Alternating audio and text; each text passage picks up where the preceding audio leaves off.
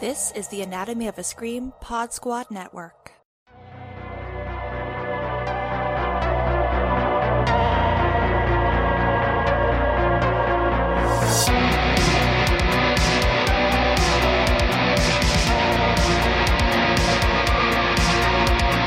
There's no beauty here, only death and decay.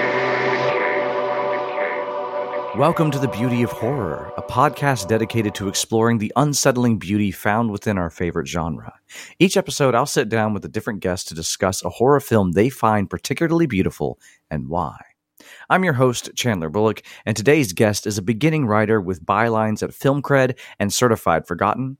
He's a horror lover and self-proclaimed podcast supporter who's currently working on releasing his own podcast in the near future. Beautiful welcomes to J.D. Gravitt. Hey, thank you for having me. I'm really excited. I appreciate that wonderful introduction there, and I'm happy to be here today with you going over this movie. I'm absolutely delighted to have you on as well. I know we talk a little bit from time to time on the Twitter sphere, and you've shown a lot of passion for the film we're going to be talking about today. Before we get to it, I do have a quote from philosophy I'd like to just get out of the way. So everybody who listens regularly, you know I tend to bring in something. And as usual, I'm going for philosophy on this one. And as you can, you know what movie we're going to talk about. But we'll still do our big intro later. I think this one fits pretty well. If this is not your most favorite part of my episodes, I do apologize for today because it's a long quote. Also, you could probably tell from my voice, I've had a little bit of a rough time with my voice this weekend. So bear with me if I squeak and squawk a little bit. But here's our quote. "The soul, thus cleansed, is all idea and reason, wholly free of body, intellective, entirely of that divine order from which the wellspring of beauty rises in all the race of beauty. Hence the soul heightened to the intellectual principle is beautiful to all its power. For intellection, in all that proceeds from intellection, are the soul's beauty, a gracious native to it and not foreign. For only with these is it truly soul. And it is just to say that in the soul's becoming a good and beautiful thing is its becoming like to God. For from the divine comes all the beauty and all the good in beings." Quite a passionate quote right there that I think fits what we're going to talk about today. I'll reveal later who that is and say hello to my cat who decided to chime in while I was giving everybody that wonderful quote. But first, JD, let's talk a bit about horror and your connections to it and how you got into it the way you are these days. Yeah, absolutely. So for me, I'm born in '88, so I grew up in the '90s, and I think the '90s had a lot of really good gateway horror and kid-directed horror. So, I mean, my parents were reading Stephen King and watching X-Files, and, they bragged about how they saw the original Halloween on opening night. So, like, horror was definitely something that was in our family zeitgeist. And then with things like Goosebumps and Are You Afraid of the Dark and those sorts of things, it was something that really fed that love of a good story, but also that feeling of being scared. And so then I think, being a teenager in the early aughts and really getting to dive into as horror was kind of making a bit of a resurgence. And I know a lot of people don't necessarily love a lot of those remakes and reboots and stuff that were coming out then. But for me, that was so foundational in my horror journey. And then really it was a way for me to kind of get introduced to the classic. So yeah, I might not think that, the Texas Chainsaw remake is better than the original, but it holds a place in my heart because of when I saw it and because it introduced me. So I think, I'm grateful of growing up in that time because it really was a great time in horror, and there was just a lot out there and a lot was available. So that was a fun time to grow up and be learning about the genre. I agree. I absolutely loved that time. I was born in '87, so just a year earlier than that. And we had some fun times, didn't we? Like Beetlejuice cartoon, Courage the Cowardly Dog, reruns of Scooby-Doo. Adam's Family on the Sci-Fi Channel, all kinds of stuff was going on. And I remember one of the things that got me the most and really dragged me in was and I wish they would do this again, by the way, but Burger King somewhere in like 2000, 2001, something like that. They ran a toy line for their kids' meals that was the Universal Movie Monsters because they were celebrating a big anniversary for it. And I just thought it was just so cool that kids were getting Dracula and the Wolfman and all these cool toys that were supposed to do all the stereotypical things. There's so many gateways. I love that you mentioned X-Files too. My mom is a huge X-Files fan when it was out. So I think we had a very similar environment when we were being reared into our media culture, basically. Yeah, I think so. I mean, that's the thing is Friday nights when X-Files was on was like appointment viewing for my mom. It was that thing where no matter what might be going on, we were stopping what we were doing and making sure we were home in time to watch it. And so, yeah, it was something that there are definitely episodes of that. Like when I watch through it now, I'm like, I probably shouldn't have watched that at such a young age. Yeah. But for whatever reason, because it was on regular TV and, there was that scientific kind of element to it. It was something that we were allowed to watch. So. And were you always interested in the kinds of observations that you're making these days? Since you're on this podcast, which already means that you've got something to say, I'm sure, and you've also written about films already for publications.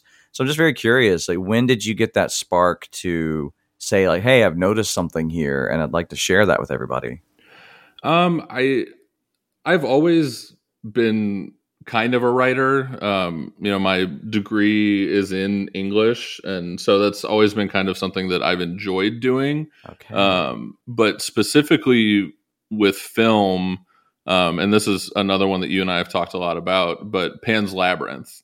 It was one that I got to see in theaters, and it was just kind of like an awakening for me, where it was like so much was going on. You could watch that movie with no sound, and still the beauty of it and just everything in it, you could still enjoy it. And I feel like on the same spectrum, you could watch with just the sound and the dialogue, and there's still an experience there. And, I think Del Toro does a lot of things really, really well, but that movie in particular, he's just hitting on all cylinders. And so that was the one for me where it was really like, oh, wow, like this is what movies can do. And so that was something for me where it was really starting to dig deeper into, how do they compose this shot, and why are they making that choice with the lighting and the framing, and really, really dive into it. Oh, that is a great film to really spark that kind of an interest. I was obsessed with Pan's Labyrinth when it was being announced and promoted. I did not get to see it in cinemas, so I am superbly jealous of you. I could have. And in hindsight, I really wish I had, but it was like 2006 or so when it came out. So I was young enough, like, 19, 20, that I was still stupidly kind of stuck in this. But film needs to have a narrative, and I need to understand it, and I want to know the narrative. And I already lived here in the Netherlands, and they only put Dutch subtitles on movies when they come out. And you would think that maybe you would put English subtitles for films that are not in English, but no. And I didn't speak any Dutch at the time, so I just thought it was completely worthless if I went to see the Spanish movie with no idea what was going on. But I hate that I didn't do it. How was it seeing it in the cinema? Was it as earth-shattering as I imagine it would be? I mean, yeah, for me it definitely was. It was just because the visuals in that movie are just so stunning. And so seeing them on a big screen, and I went in knowing very little about it. Mm-hmm. And it's one of those things where you get so caught up that you're missing the subtitle. There were times where it was like, I'm not 100% sure what they said. I can read the context of the movie and stuff, and pretty sure, I can follow the plot, but there were times where just the visuals, and especially on a big screen, it was just so overwhelming. You're like, wow, okay, I didn't read any of what just happened, but I saw it and it was beautiful. Well, that's wonderful. That's what we want here, is to get swept away with this experience that we have when we're either in the cinema or even when we're just at home and we're watching a film and it just takes you by surprise. That's my favorite thing about cinema altogether and film. And yeah, I'm jealous of you in so many ways. Just like to catch Pan's Labyrinth without knowing really what you were about to get yourself into and just let it kind of like take you for that ride. I had that with The Wailing. I don't know if you've seen that one, but we went to see a sneak preview. So they just show a random movie. You don't know what they're going to play. It's always something that's about to come out, though.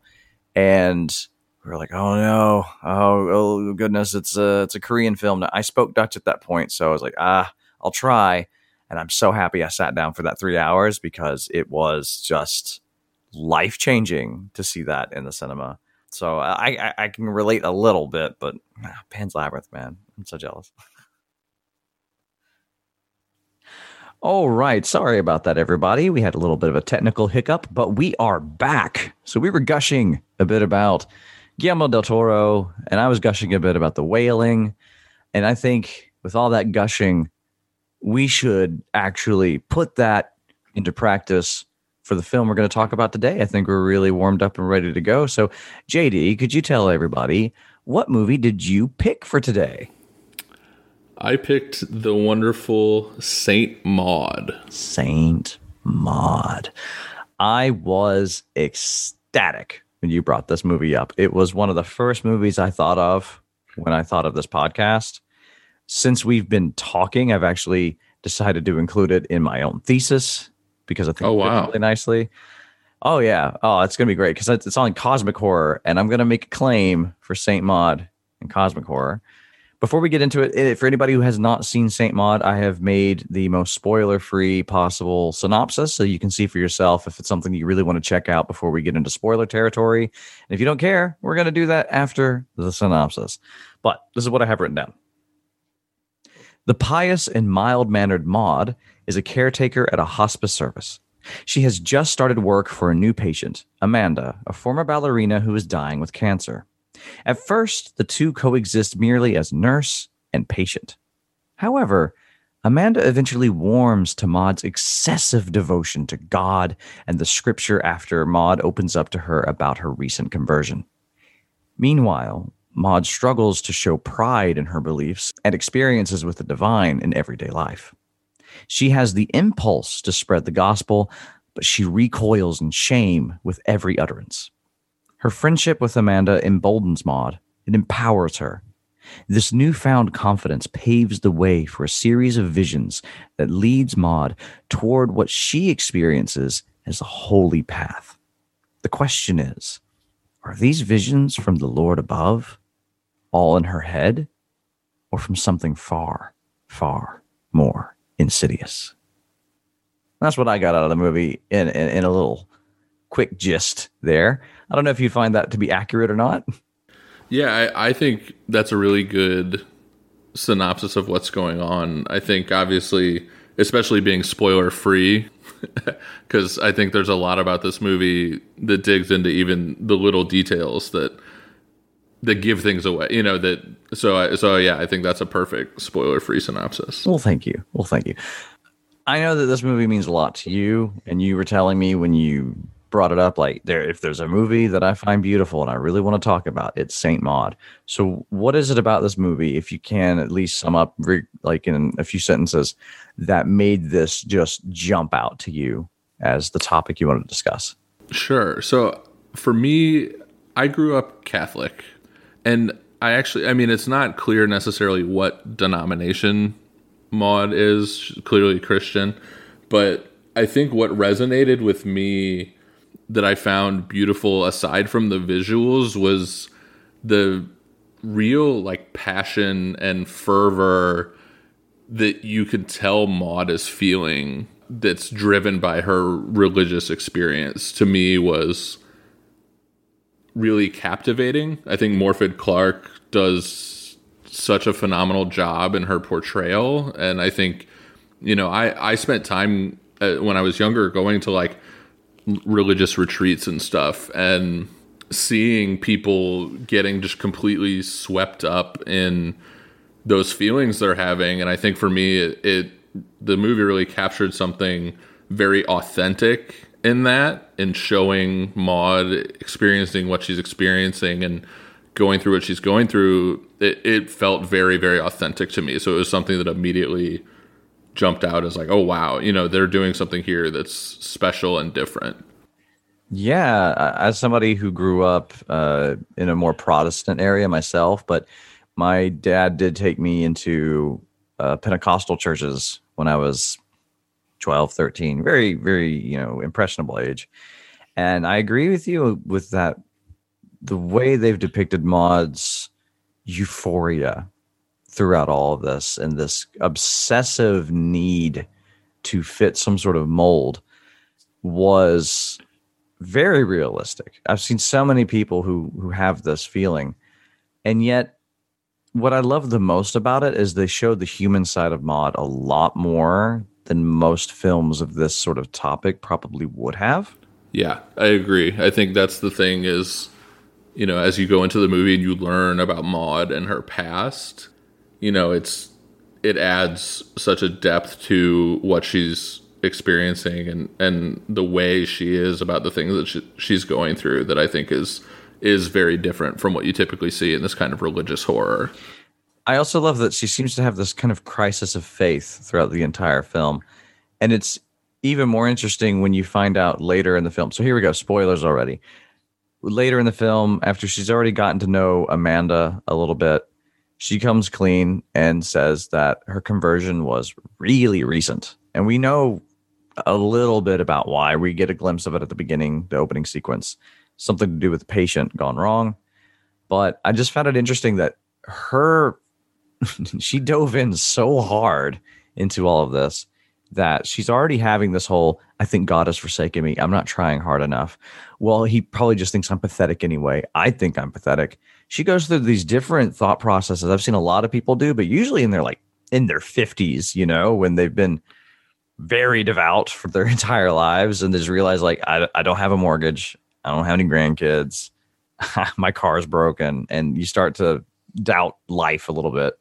And it showed how she's spiraled out, Yeah, I think that's the thing, is that once you learn that, because she seems, from the very moment you meet her outside of that opening scene that really is very ambiguous, there's some blood, it's dark, she's frightened, it's never made clear what exactly happened other than something horrific. But you meet her in her tidy little apartment praying over dinner, and then it's like narration of her prayer. That's just part of who Maud as, is just she's praying about her life, her day, what's happening.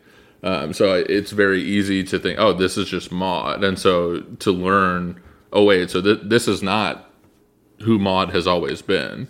I think, yeah, it's really interesting, and it adds to that. Like you said, it's not something where she's had this strong faith for a decade and now she's struggling. She's had strong faith for maybe a few months, and is already, she dove so far so fast that she's already having these big existential struggles with what she's feeling. Yeah.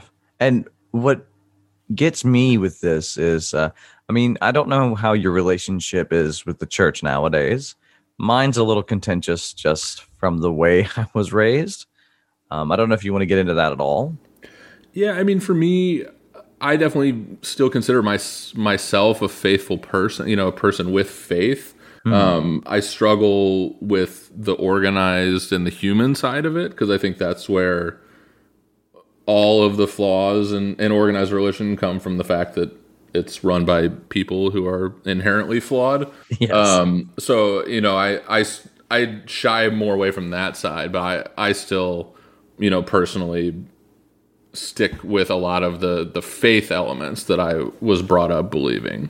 Okay. Yeah. My mother's the same way. We went to church when I was younger because she thought, it's good to go to church. You get a community there, But at the same time, she was like, every time she hears preachers talking, She's just like, yeah. But I just want you to tell cool Bible stories and talk to us about how beautiful it is to believe in something. Yeah. And that's the thing I get with Maud when I'm looking at her. I don't see, especially knowing the backstory, knowing this is all recent, I do not see how she got into the situation other than it just kind of communicates to you even more that something's off. Because as you were pointing out, she's already built up this lifestyle that looks like she's been at it for years. The only people I know who do that have been either pressured by other people or at the very least taught by other people. They've been to church. They grew up with it. Their parents passed it down to them, or you just, it becomes habit at a certain point that you say grace before a dinner, you hold hands, all the different rituals that you might do, depending on what religion you're a part of. And from the conversation she has with her old colleague that she bumps into, it sounds like when she was Katie, she was fine, like as in like kind of wild, typical girl her age, secular British girl. And how you can go from that to knowing the little details like that, it blurs that line for me. And I think that's what makes this movie so cool, is because often I find that when a movie is giving you something ambiguous and saying, well, you don't know if what we're giving you is actually the reality of the situation, or if it's something that's in somebody's head, it can be a little off-putting to me just because they don't really. Well, it's basically usually the films feel like they actually have one that they believe in, but they just made it ambiguous for people who don't want to like align themselves with that thought process. And this one, I think, did a great job of just making it blurry because, well, how the hell did you learn all this, Maud, unless something taught you? But did they? And that's a spooky question for me. Yeah, I think that's the thing is, St. Maud as a movie, there's not a lot of typical horror elements, even for religious horror. I think a lot of and I don't love the debate between the difference of horror and thriller and that sort of thing. Right. But when you're looking at, what you would expect from a religious horror movie, until you get to the last 5 minutes, maybe even less than that, it doesn't have those typical things. But I think that's the horror in it. And I rewatched it today just to prep for the podcast, and it's probably the 4th or 5th time I watched it since it came out, and I think it released wide in February. So, I've seen it a lot of times in the short time it's been available, and I think the thing for me, it blurs those moments where, she's sitting and she's lost her job and she's doubting things, and you see the cross independently fall off of her dresser. And she turns around and sees that it's fallen, but you're not seeing that through Maud's perspective. Or like the scene where she levitates. She has some sort of medical event, whether it's a seizure or what's happening, something is happening, but she levitates. And again, it's not really through her perspective. It's something you're seeing kind of independently. So it blurs that line really well of what is in Maud's head, what is actually happening. Is it a little bit of both? Is it all one or the other? And I think, like you said, that adds horror to it. Because if she didn't learn this from somebody and she's not imagining this, where is it coming from? Exactly. I mean, we do see the image of the cockroach whenever she seems to have her strongest visions. But that's, apart from way late in the film where the thing eventually crawls into her shrine and starts talking to her, we don't actually get any glimpses of anything. Like even like Hereditary, that did a very good job of being subtle throughout the whole film. They even had they at least had this little light to show you that something supernatural was happening. But with Maud, it's all her. It's just all her doing things. And yeah, I didn't even think about that cross until you brought it up. It is true now that I think back on it. After, I watched it today too, and you're right. We see it happen over her shoulder while she's not looking, so it can't be her perspective, unless she makes it up in her head. Like maybe she knocked it over earlier, and then she just it divinely fell off the wall. Who knows? But yeah, it's hard to tell because the film's just kind of like, hey, take this at face value, and this is the series of events that you're getting. even the scene at the end. I mean, if we can, I don't really care about doing things linearly. I don't know if you wanted to go on a more linear. Oh no, path yeah, of we story. can. Yeah, I think we can jump to the end. Absolutely. Okay, so in the end of this film, she's finally accepted that she's going to be a martyr and she's going to be Amanda's savior, because Amanda calls her little savior kind of endearingly because she has this, super devout Christian girl taking care of her while she's a wild artist, and it backfires because Maud's like, you're right, and really takes that to heart. So she goes back to Amanda's house, and Amanda is thinking, oh, you're here to reconcile the fights that we've had, and you're hurt. But Maud's like, no, I'm here to save your soul. She's just wrapped up in a sheet, looking like she's in some robes, like she's Joan of Arc. And they end up having a battle of wits because Maud is really convinced that she's been spoken to by God and that God has given her a higher purpose. And Amanda's whole demeanor starts changing because she gets really mean. And then it's just so clear that she's possessed by a demon and Maud has to save her. So we get some of that, as you were saying, the kind of typical religious horror stuff, possessed woman, demonic voice, dark eyes, and Maud just ends up stabbing her to death. It's such an interestingly shot scene because most filmmakers probably would have done something to the effect of like showing very subtle effects on her face, on Amanda's face, and then Maud doing something that she thinks is pretty helpful, and then we might cut to a different angle with different filtering on it to show you the reality of the situation and to make it much more grimy and bleak looking. And it doesn't do it. The movie's just kind of like, you take your pick. Maybe this happened exactly how we just showed it to you. Yeah, and I think because when that happens, when Amanda makes her turn to fully demonic, obviously it happens very fast. There's nothing to indicate up until that point that potentially she's vulnerable to being possessed. She just, like you said, she's an artist. She drinks a lot. She's dying of cancer. She's has multiple partners. She's as far from Maud in terms of being a Christian person as you can be, but she's not. There's nothing evil about her. So I think it happens very quickly, and then again, Maud gets like thrown against a case, a glass case against the wall, and it's this very physical, very violent encounter that Amanda, who has, I think they said, some form of spinal cancer. She's a frail, weak person. So the reality is that she couldn't do that to Maud. So again, it's those questions.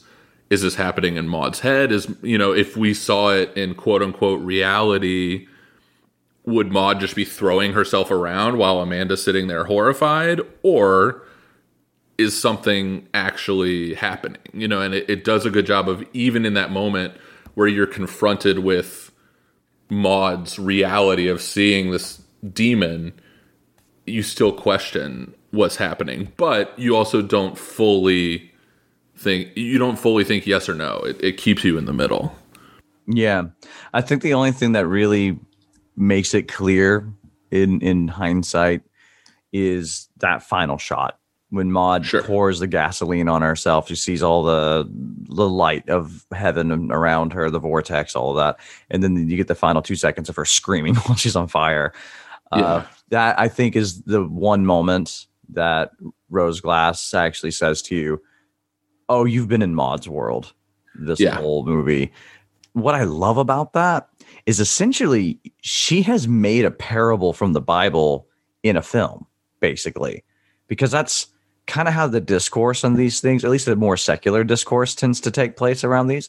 Honestly, even in certain churches I've been in, if they were a little more grounded and more taught the teachings of the Bible than verbatim saying, no, this is a historical document, they would often say, although these things seem very fantastical, we're talking about the passing on of communication and the realization of what sort of communication is being passed on and the elation that comes with it. So although we may talk about the burning bush, or we talk about these angels in their very strong divine ways, we're trying to describe in a narrative way the impact of the emotions the people were having and the realizations they were having. And I love that Saint Maud seems to be doing the same thing. We're watching her go through her process, but she's kind of a farce in a way. She's just wearing devout, like the devout clothing, basically, if you will, not literally, but you know what I mean? Like it's like the skin of a devout person when she doesn't come from that world. She doesn't really know what that feeling is. Yeah, I think that's the thing, is that if she were Katie this whole movie, if it was, she's Katie, just Katie who has, found God, I think it's very different. The fact is she created an entire new persona, either because she found God or to find God. But Maud in herself is a creation, is a fabrication. And I think that's another element that you don't see. It's not some sort of split personality or anything. She clearly still is Katie. She has those memories. She has the night where she goes out, after she loses her job, she's so distraught, so unsure of her role in God's plan that she says, you know what, I'm not Maud anymore. I am Katie. I'm going to go out and drink.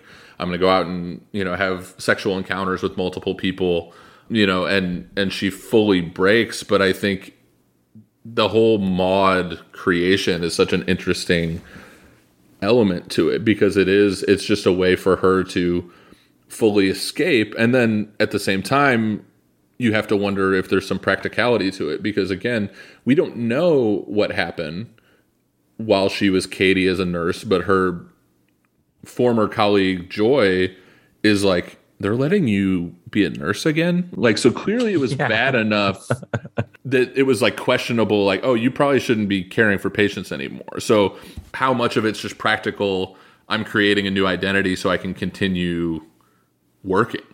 That's a good one.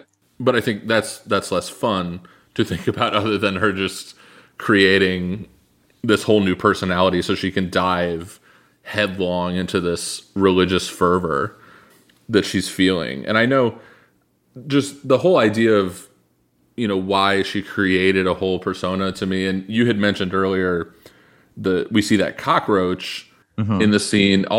Another thing that stood out to me in that opening scene, where we don't really know what's happening to Katie. We learn it's Katie at that point. There's a fly on the ceiling, and she very much fixates on that fly, and then it transitions us to where we meet Maud, which it transitions through it's a beautiful shot of pasta sauce, simmering, which I think is just kind of a tremendous, like, I had never seen that before. But the idea of the fly, and I've read a lot about this, and Rose Glass has specifically said that she didn't intend it to be a possession story, but I think, you and I, I'm sure, agree that once an artist makes something and puts it out there, it's fully open for interpretation. Yeah. And I think there's a lot of lore and stuff around flies being, Beelzebub is the Lord of Flies. Yep. So flies and demons and stuff. And I almost, there was that moment right at the beginning, and there was another moment where it's very clear that, like, she's kind of swimming out of whatever fervor she's in, and she sees this fly.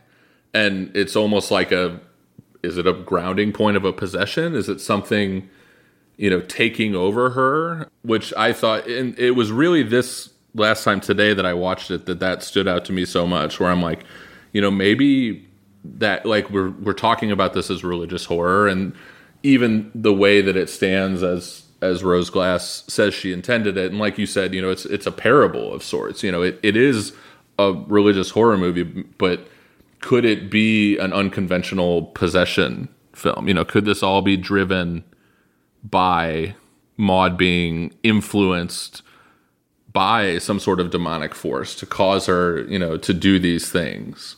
I thought that too when I first saw it as well. Not the possession necessarily. I find that a very interesting way to almost show, like, because now I want to watch it again now with that in mind, because now it's like, oh, what if it's us watching what it's like to be possessed, from the perspective of the person being possessed. You always have to question in these movies, why is the consciousness of the human being not fighting nearly as much as the demonic entity is?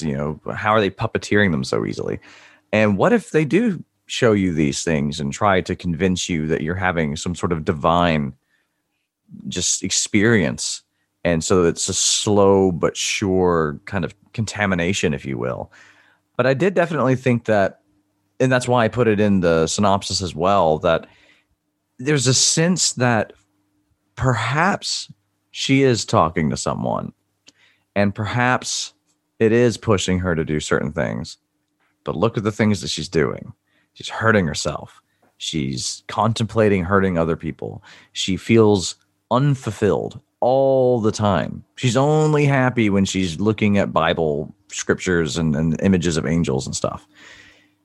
That to me reads as something enticing her with the promise of fulfillment and beauty, but never letting her achieve it, and really just walking her over to a ledge, basically, and seeing if she'll do it. Yeah, I think that that's a really good read on what's happening to her. And I think the fascinating thing about possession is the idea that generally people have about possession, especially for how it's portrayed in media, is just like, the supernatural, the TV, and I say that capital S, like the TV show Supernatural. Oh, yeah, okay. Like that idea where all of a sudden this thing is in you, your eyes go black, you're completely taken over. Right. But like there are really stages to possession where it is being influenced and being overwhelmed, and until you get to that final stage of being taken over. And so I think, kind of like you talked, is looking at it as the movie as a study of watching Maud get pushed further and further down this path. Because initially her intentions with Amanda seem very innocent. She really has no particular intentions. Her thoughts are, I'm going to do this job where I'm with people who are dying. And she makes a comment in her, she's kind of narrating in prayer for a lot of the movie. And, it's something along the lines of, I think this one will be with you soon. So she recognizes that Amanda's very sick and she wants to be there to kind of help that transition. And Amanda opens it up to talking about religion, to praying with Maud, to asking about her experiences. So I don't know that Maud ever went in with those intentions. It's just, those avenues get opened up by Amanda, and like you said, calling her the little savior. The look on Maud's face when Amanda calls her little savior it's this moment of just like pure ecstasy, because like that's all she's ever wanted as Maud, and to get that recognition is just, it's a perfect little moment. And I think is part of why her fall is so hard, because Amanda has built her up and made her feel validated in her faith, and then completely takes that away. And, it not only ruins that relationship, but it causes Maud to question everything. And I think a person who's so fervent about the religion, when you make them question that, it's a very dangerous thing. Because that's like, it's so foundational for them that when you shake that foundation, it's really unpredictable what's going to happen. I mean, we need to look no further than the last 2 years to know what happened. And that's not always religious. A lot of it is linked to religion with the people who are doing this, but that's usually because these very people have their religion questioned by a lot of people. And then it kind of it's just like a spill off into other things. So any thought you have at that point, if you're like, oh, I believed in that, and somebody goes, it's really not true. Well, you did this about my faith, so I'm going to dig my heels in the sand on this one too. And it's just this whole spiral, basically. And I think Maud, as Katie, was like this as well, because of the fact, at least when it comes to that elation on her face that you're talking about, I think that's why she became a nurse. She's probably always been really mousy, and she seems very naive regardless. That's probably why it seems like she's been so devout for so long, because she comes across as somebody who's extremely sheltered and raised religiously, who doesn't know any better, who just went off into the city for the first time. And then come to find out, she had a very well-adjusted city Londoner kind of lifestyle before this horrible event took place at the hospital. So my suspicion, at least based on the clues that were given, is that she got into healthcare in the first place to be people's saviors, to save them from their ailments. And then she's put in a situation where she actually ends up being the cause of somebody's pretty gruesome death because she doesn't know what she's doing.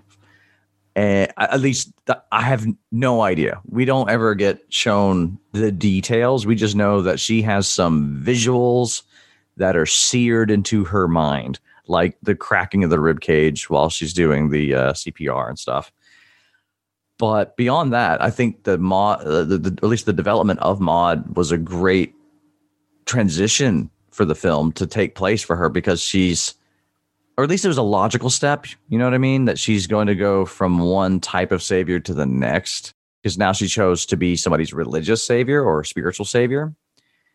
The hospice care, I think, is also a great indicator of this, because she basically upgraded for her feeling to, if they're already going to die, all I have to do is just be there for them.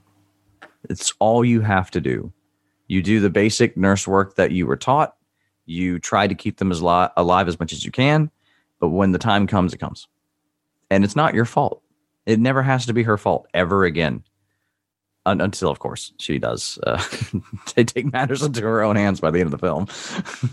Yeah, no, I think that's a really good read on it. It's not only is Maud as a persona a safety net for Katie, but even just that type of nursing is a lot safer for her and allows her to not have so much responsibility that it's going to spot. And because I think too, there's one of my favorite scenes is when her former colleague Joy shows up at Maud's apartment. Oh yeah. Because there's so much tension in this scene, because you've just seen Maud invest. She has some sort of, I guess it ends up being whatever she lights herself on fire with, but it's some sort of chemical. And I'm not a scientific person, so I thought it might be some sort of acid. And then all of a sudden, Maud's looking at this chemical, and Joy shows up, and you can just feel the tension and the gears working. And for me, it was like, oh no, she's going to kill Joy. She's going to kill Joy. It just over and over. I'm just thinking, because you had seen Maud like burning a nursing uniform, and it was just a lot is going on for her at that moment. And there's this intrusion and reminder of her past. But Joy says something that's basically like, we all should have seen it coming with you, Katie. We could tell you were overwhelmed and overworked, and it's not your fault. It's our fault. And that snaps, it's one of those moments where Maud is looking off out the window, and, Joy is in the background talking, and it's kind of fading, and it snaps her back. And I think, again, it's that resolution of her guilt. It's saying, what you did wasn't your fault. We should have seen that you needed help, and we didn't. And whether or not Maud was thinking of killing her, like I said, there's a lot of tension there. I think you could definitely read that she potentially was. She snaps back, and she's like, okay, you have to go, thank you, and just kind of quickly ushers her out.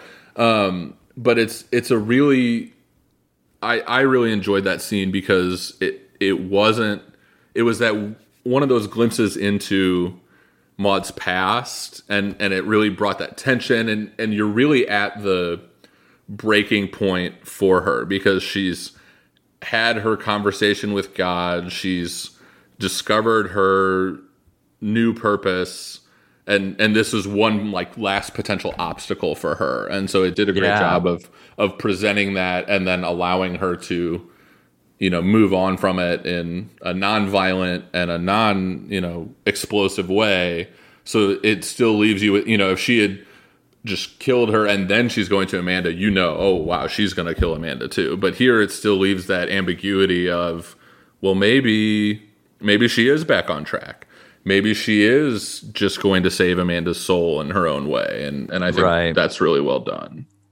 I mean, apart from the fact, I suppose, that it was marketed as a horror film, if you're watching a horror film, like, the moment she gets to Amanda's house, you're like, well, yeah. But you don't know what's going to happen, of course.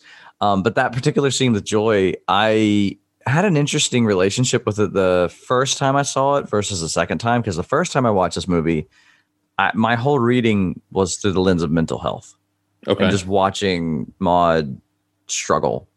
I could relate a lot to a lot of the naivety that she had and just this feeling that, as a child, by having ADHD, as a child, I did not pick up on things like sarcasm very well.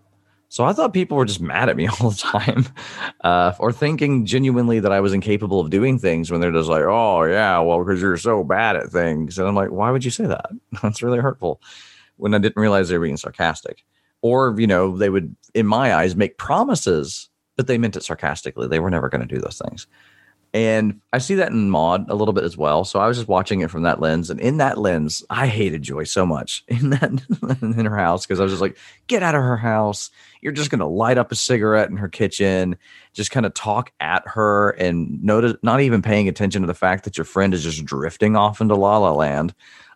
It wasn't until this viewing today that I realized, from the various layers of, in different lenses that you can watch the film from, that I got that tension you were talking about. That if you see Joy staring at her, just like every now and then kind of glancing like, okay. And then when you pay attention to what she's saying, it becomes very obvious that for instance, okay, so what made me hate her at first? She comes in saying, oh, I hope you don't mind, but I found your address by looking it up in the hospital registry. Holy crap. That is such a, invasion of privacy to do something like that, and that they would even let you do that. Unless, of course, we're talking about a person who is a risk factor, either to herself or to other people. So again, we don't know Maude's past very well. This is an indication that the hospital let this woman get her current address so that she could go check on her, is basically how I read it this time. And sure enough, as Joy's there smoking a cigarette, she's trying to act very casual. She's just kind of looking around like, you seem to be doing okay, but it's a little too tidy in here. You've got a lot of religious stuff going on. You're staring out the window. You're not really talking to me. You're being very dismissive. So I think she was getting increasingly more concerned about the situation, especially based on the situation that took place.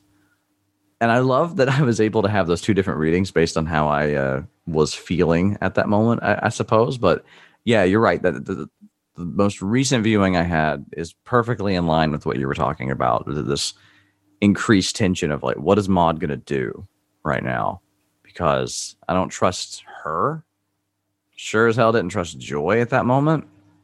There's one movie that springs to my mind when I watch Saint Maud, and I wonder if it's because of this film or films like it that this movie got a little bit of flack when it came out. I've always liked Saint Maud, but I've heard a lot of people say you just have to enjoy it for what it is. I think it reminds me a lot of May. Have you seen May? Yes, 2002.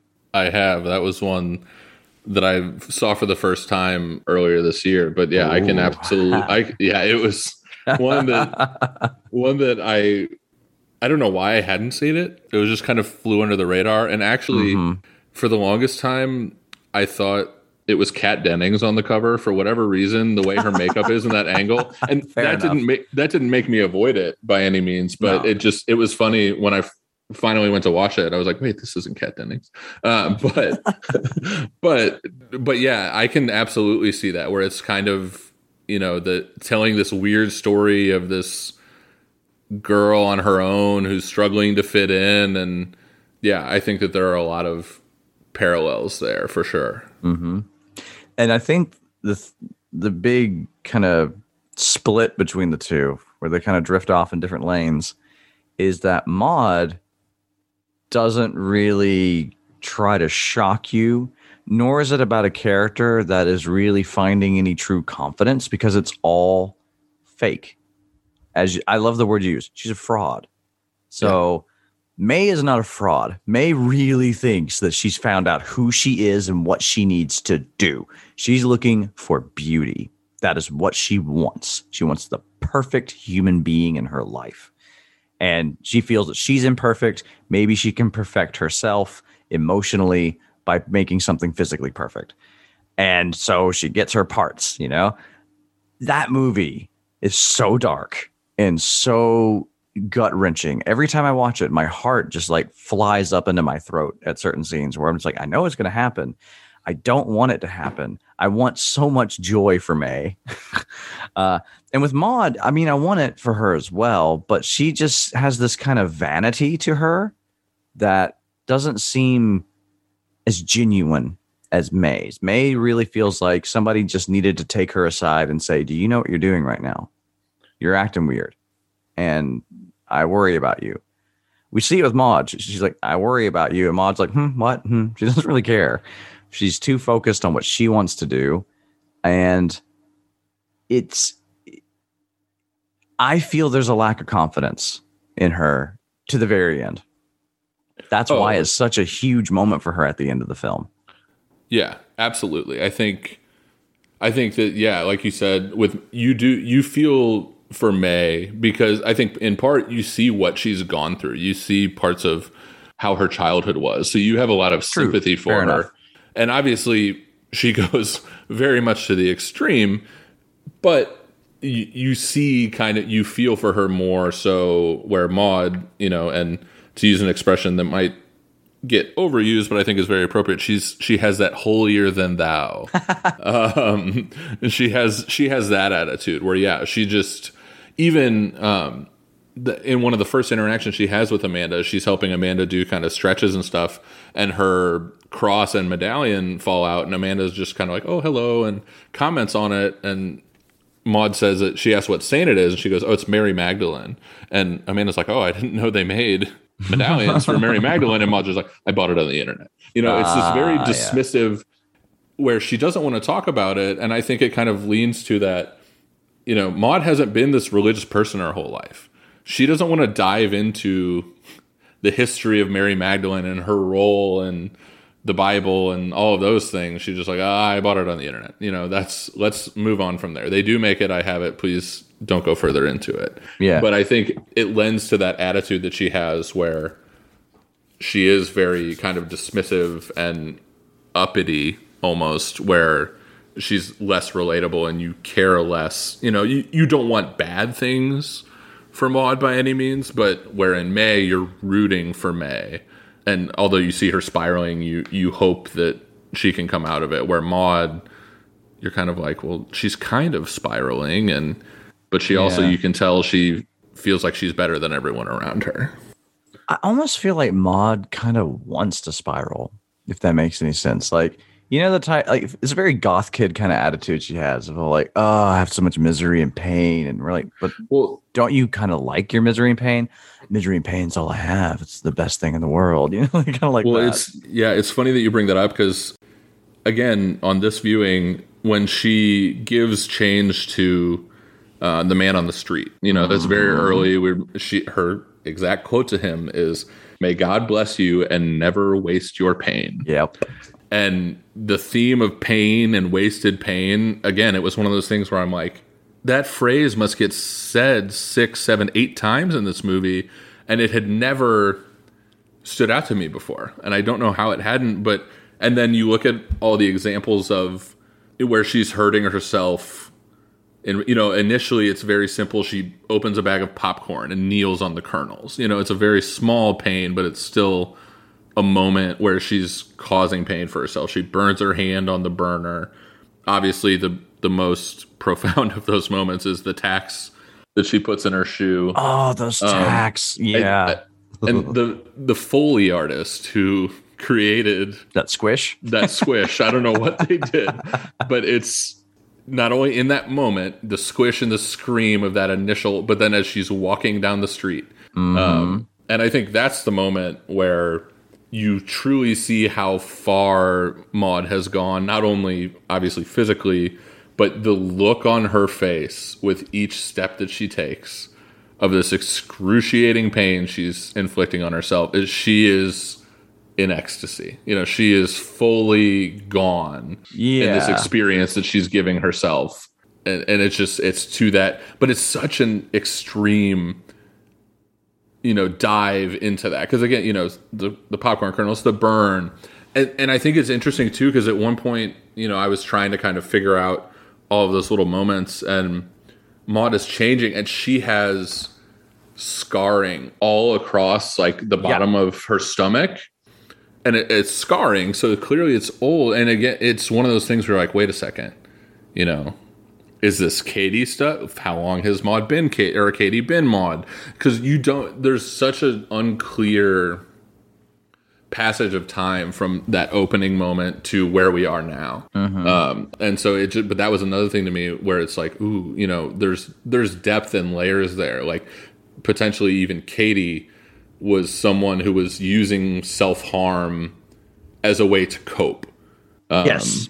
Even in ways that we're not seeing. And I think you had mentioned mental health, and I think there are a lot of mental health readings associated that you could associate with this movie. And I think it's important to not look like some sort of dissociative identity, that sort of thing, and blaming what Maud is doing on mental health. I definitely don't think is what's happening, both in what was intended and what's happening in the film. I don't think that's happening, but I think looking at what she's doing as ways of coping with what happened to her. And that's a moment for me where you can tell, and then thinking of what Joy is saying. Well, you were struggling, we didn't see it. So like clearly this person, Katie and Maud, has struggled with being able to cope with what's happening in her life for a long time. And so it kind of, Maud as this person, I think is potentially another coping mechanism, and the whole religious fervor and everything is a way to cope that just goes too far. Yes. And on the point of mental health as well, you're right. I've seen readings where people try to have it as a dissociative disorder or schizophrenia, something of this nature. And that is indeed a way to try to explain in a nice, neat little balled up term for what we're seeing and put the blame on something. And I'm more coming from the angle of, say, something like depression, where if you go deep enough in that hole, you start to seek out ways to make sure that you can get some sort of feeling that isn't that feeling. So I just want to make it a little clear for anybody listening. Like when I'm talking about mental health in terms of Saint Maud, I more mean like any struggle she could be having, whether it's PTSD, depression, bipolar, just being unhappy. This can drive people to very extreme things if they're not taken care of and supported. And in Maud's case, I think that indeed she has been using self-harm as a coping mechanism, possibly even in a kind of sadomasochistic kind of way, because we also don't know if that's just a pleasure thing for her. We do get some glimpses of this when she meets the guy at the bar who's like, hey, I think I've met you before. And he mentions how he had a threesome with another guy. Now, he could just be a nasty dude, because we do see that he, and trigger warning for anybody who's ever had to deal with sexual assault, but he does sexually assault her after she has a vision. And he just continues to try to have sex with her when she says no. So he is a piece of garbage. But if we were to take what he's saying as any sort of truth, there's way more to Maud's past, especially Katie's past, of what she's done. And the only reason why I bring up sadomasochism is because of the little smile on her face, the way she looks back at God when he's talking. She kind of has this, do I have permission to do this kind of thing? And she really likes the fact that she has to punish herself for breaking away from her faith for a moment. I suppose, and the thing I was getting at with May and her, I mean, I'm not a huge compare and contrast fan, but it's just the parallels are so strong to me. And I guess what makes me kind of go, with the character of Maud versus the character of May, and the difference there beyond their pasts is also With Maud, you were talking about the moment with the tacks in her feet, how proud she looks when she's walking around. Mm-hmm. Yeah. On one hand, I get it. You know, she's feeling pain. Nobody really knows. On the other hand, they totally know her shoes are bleeding and everybody can see it. And they're kind of like, what the hell is going on with her feet? And she's just really proud of the fact, like, that's right. I'm being tortured right now. May has her moment. She has her kind of walk through the hall craft moment when she decides, I am a good seamstress. I am good at building things. I'm a pretty damn good taxidermist too. You know what? If I put some makeup on, I can be hot. I can be that doll. Why do I say that I can't be? So she decides to just come to terms with who she is, puts on some makeup, puts on a Halloween costume, and just feels empowered by it. And she's walking through the streets and everybody's like, who's this girl? And she's like, you're damn right. It's me. But she's hiding her dirty little secret, which is, oh, I have scalpels and all kinds of equipment in this box. And you don't know what I'm about to do. And I think therein lies the big difference between the two. Maud really has that, I'm blatantly showing and screaming to the world exactly what I'm feeling and doing and being very proud about the fact that I got the attention. Whereas May is just quietly being herself and getting the attention. And so I think anybody who has had those genuine insecurities with themselves, if you see that in May, what makes it so tragic is you're like, oh, you were so close to just having a very good ending to your movie. And with Maud, we're kind of like, you're that person. You know, you gotta tell me about your feelings all the time, don't you? Yeah, I think Maud is that person that as she's walking down the street in her bloody shoes, kind of in her moment, she's going to look over at you and then like look down at her feet and then look back up at you and see if you're looking. And like kind of, she's not going to say anything, but she wants you to notice and she wants to notice you noticing. Where, like May, I think that moment for her is just very authentic. It's about her and her owning that side of herself and her trying to step out of her comfort zone. Mm-hmm. And on that note with vanity with Maud, which I think is her biggest sin. Yes. Beauty comes into this film in many different directions. So we have the beauty of the cinematography of the film itself, which we've already touched on very briefly. You know, we mentioned that she has her seizure and then starts to float. And the shot of that is just so gorgeous. The ending when she burns herself as an angel is wonderful. But for me as an esthetician, I am really interested with the fact that it's all about her looking for the ideal. And so she's so fixated on these old like Renaissance paintings of angels and the Revelation and these glorious, larger than life golden angels. And she just has it strewn all over her room. And every single time she comes to like a new phase in her development, we see her interacting with some sort of postcard or a book or an image of some kind. And I felt that, and I'm really interested to hear your thoughts on this reading, but I really felt that a lot of what we're seeing is a strive for her to claim beauty as her own and be the vessel, if you will, in a angelic sense. You know, she's Saint Maud. She's not just Maud down the street. She's Saint Maud. So that's a high level of praise that you're giving to yourself. And the saints, you know, people cry over them. They worship them. We have golden effigies of them. And I think that's what she's striving for, is to be put into the annals of history in that way.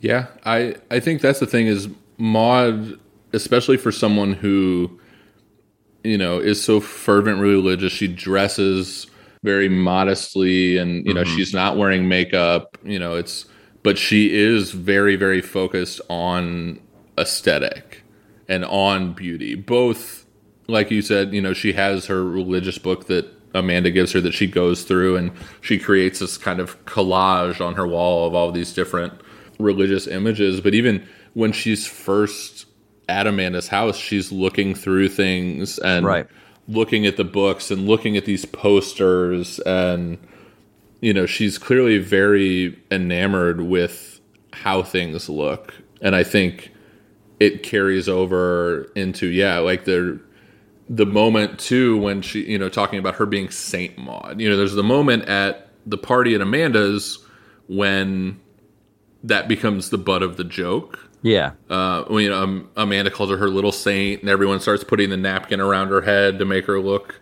that typical saintly look. And obviously that doesn't go well. But then what you see later, it's this it's almost funny where Maud is like taking this sheet and trying to arrange it around herself in her mirror and kind of like testing how it looks as she holds it up. And then she's like walking down the street just in the, I think it's fascinating to look at. She's so obsessed with the aesthetic just in general in her life, although she doesn't take it personally on herself and she focuses on that religion. But to see her go from that moment of, playing dress up as a saint as this terrible, insulting moment that kind of shatters her world briefly to then being the one who dresses herself up. It's more of that performance that she's kind of putting on this whole time, just taken to that next level. Is kind of fascinating to see how she moves from one side of that spectrum to the other. And it's interesting how that is a part of her shame as well, because all of the religious stuff seems to be part of her shame. Every time she says anything remotely religious to people, people just, because they don't expect it. And she just runs away. So before you can ever actually engage with her on that level, she just has so much shame about it, because I think part of her, she knows that she's putting it on and that it makes her unique. It makes her different from everybody else. So now she really has a reason to feel different from everybody else, because before then, well, you must be doing something wrong, right? That's how it feels. At least that's how it's always felt for me. If you don't mind, I'd love to go into that quote that I brought at the beginning. Yeah, absolutely. Because I think this is a great segue into that.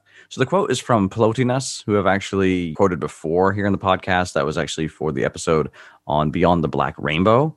And this is from the exact same piece, but from a different part of that piece. So in Beyond the Black Rainbow, I actually quoted him talking about how would an ugly soul look, a really dark, evil thing. And there's, the main character in Beyond the Black Rainbow is just this shell of a human being, basically very soulless.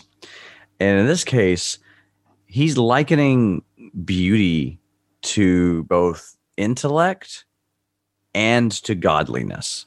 So basically stating that to reach this feeling of the divine, we need to, or at least not we, but in order to reach the feeling of the divine, one needs to achieve a sense of beauty, but also that beauty can only come from your reason and your ideologies.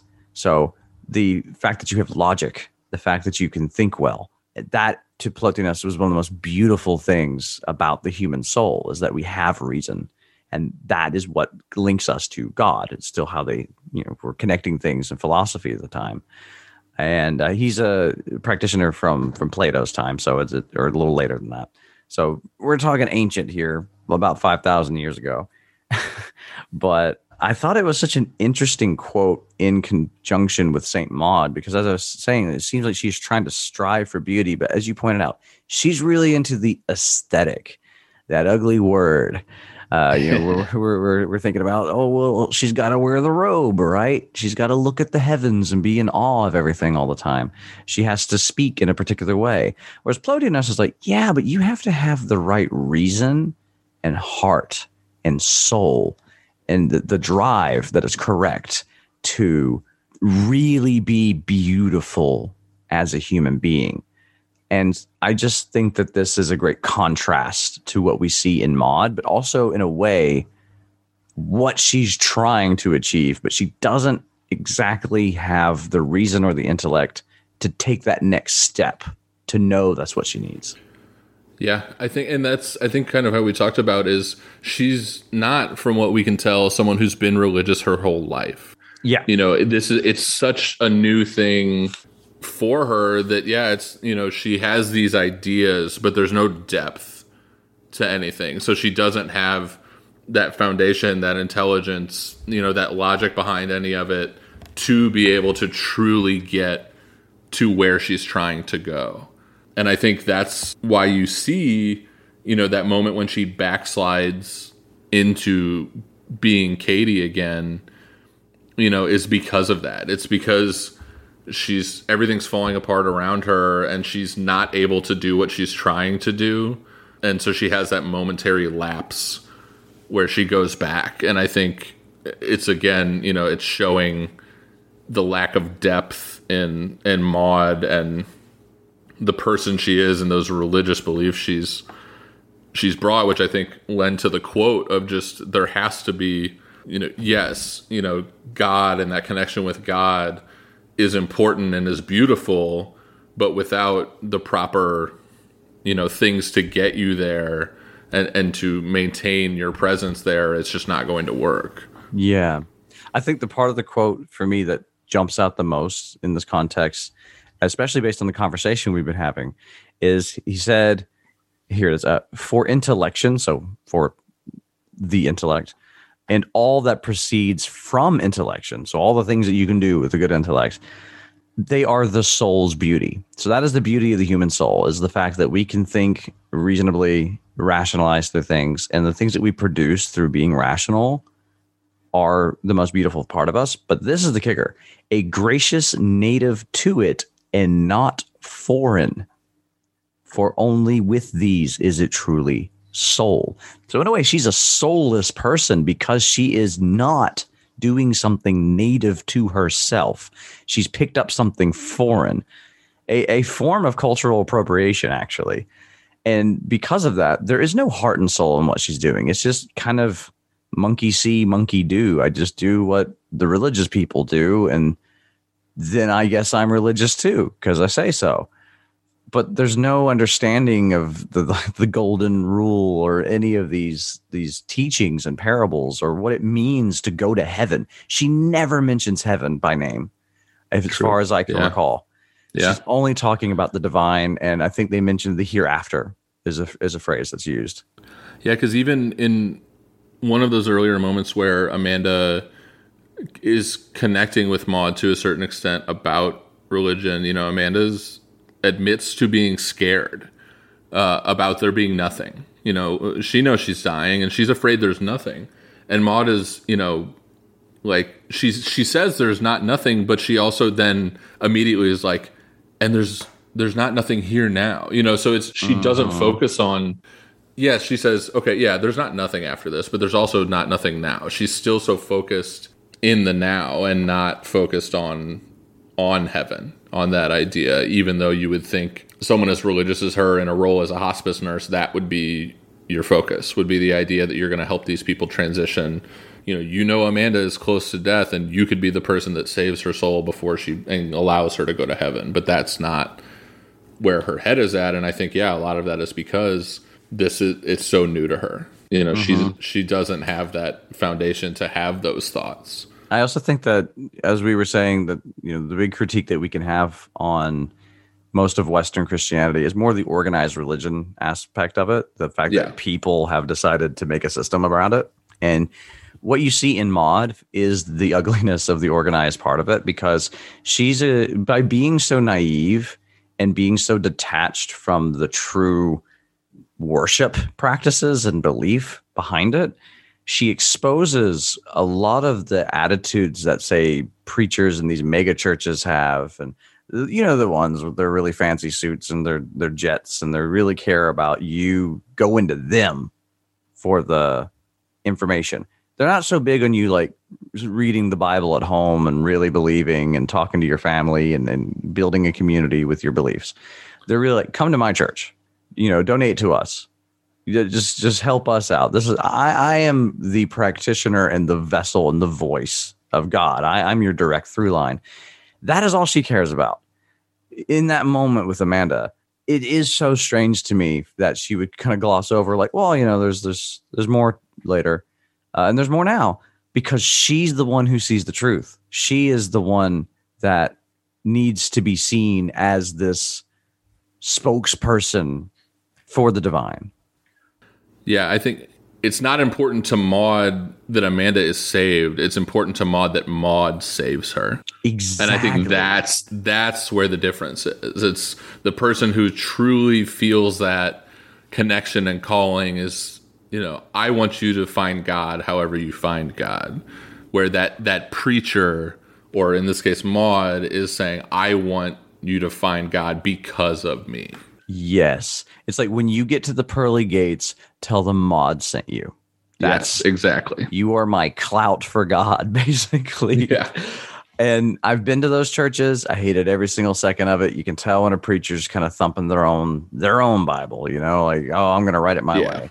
And I've been to a few that I adored, and I have not held on to it personally. I have a very complicated relationship with a lot of Western religion, but when I go home, I'm not like, I'm not going to church. It's church. No, I'm not going to specific churches, because they're church to me. But we had communities. We had people who just believed the same things, and even if you didn't believe the same thing, they were really happy to see you, and they wish God would bless you today. That felt so honest to me, and I liked being around that, because when I told people when I was getting older, I don't know. I don't really know if I believe the things that you believe and what you were saying the way that you say them. Well, one church just told me, oh, I hate that you're going to burn in hellfire. Another church told me, that's a shame, but, you'll find your path. And as long as, you take our teachings, you're still going to have a good life. So at the very least, just don't forget the good that we try to teach you. And I think that's exactly what a good preacher is. They're really just trying to teach you how to navigate the world, basically, and find a way to cope with the terrors that we have around us at all times. Because, we got to survive emotionally and spiritually as well. Yeah, I think that's the thing. Yeah, they're trying to give you tools to take on your journey, and that's the thing with Maud, is Maud doesn't have any of those tools. She's not a single one. She's on this journey just completely on her own without any of that. Exactly. And in a way, I do find that quite beautiful. I think it's the beauty of a severely flawed and imperfect human being is breathtaking at times to watch in a movie like this. Well, that's the thing. I think, again, talking at different moments about the beauty of this movie and outside of just the visual things, I think, there are moments, and I did a lot of reading, especially initially after I had watched it and in researching it to write it. And Rose Glass, has given a couple of really insightful interviews. And I think the thing is, there are a few very distinct moments where Maud experiences God, where, like, to the point, the lights are kind of dimming and pulsing, right? And Maud gets overtaken, and Rose Glass refers to them as Godgasms.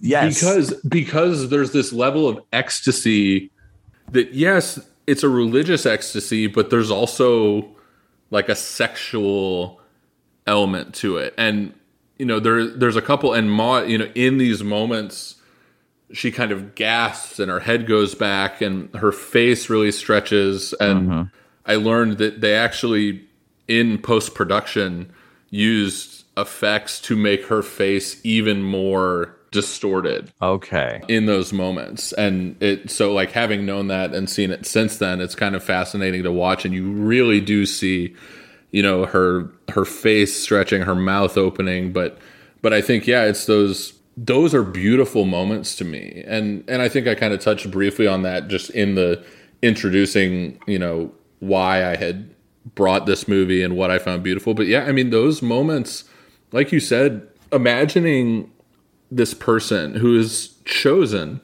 solely on their own to dive deep into this faith journey. They don't have a foundation in their life from it. They don't have parents or a community who's influencing them down this road. Maud has sought this out, for all we can tell, on her own, and has completely dived headlong into this with a fervor and an ecstasy, and seeing those moments where she does have the positive reaction to things and the positive happen to her, they're beautiful.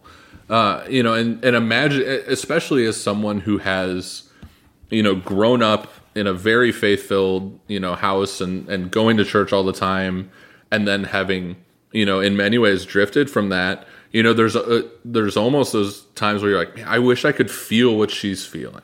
Right. You know, obviously Maud is very misguided ultimately, but I think in those moments, that is what she's searching for. And it's, I think, what a lot of people are searching for. You know, it's that feeling of connection with something, you know, whether it's with other people or with God or with some higher power or just with nature. You know, people are constantly looking for that connection. And I think there's real beauty in those moments where Maud finds it. And I think, again, you know, a lot of that goes to Rose Glass, you know, for how she's constructing the scenes and writing them and the direction she's giving. A lot of that goes to cinematography. And then, a huge portion goes to Morfydd Clark, because I think, seeing her in this, I'm like, okay, put her in every movie. Everything. Like, literally everything. I want.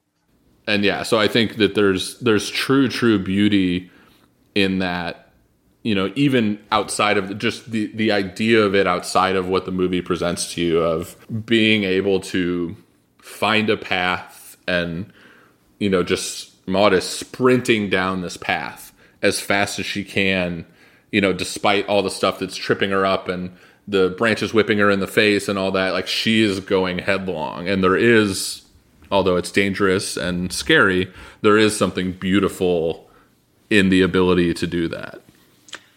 Oh, yeah. In a way, she does achieve her goals, especially as a fictional character, of course, because we get to watch it and see this whole transcendence.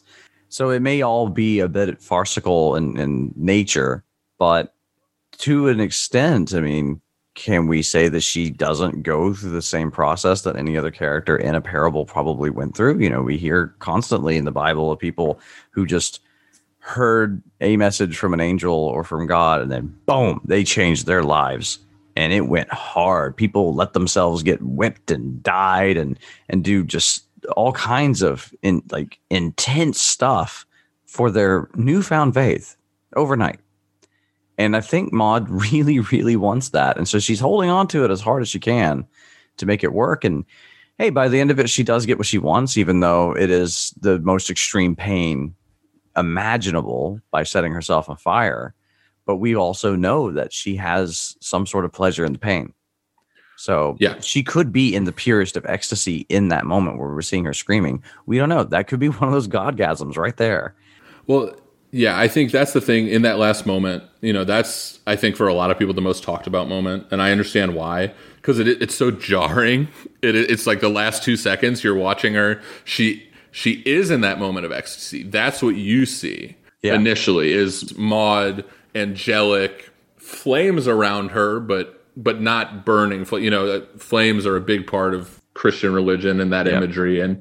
But then it cuts to that 2 seconds of screaming and really burning. And that's, to me, where it's like almost what Maud is seeing and feeling and what the world is seeing and feeling. Right. And I think, but that's where she has achieved, because Maud isn't feeling the burning and the death. Maud is feeling that transcendent ecstasy she's searched for this whole time.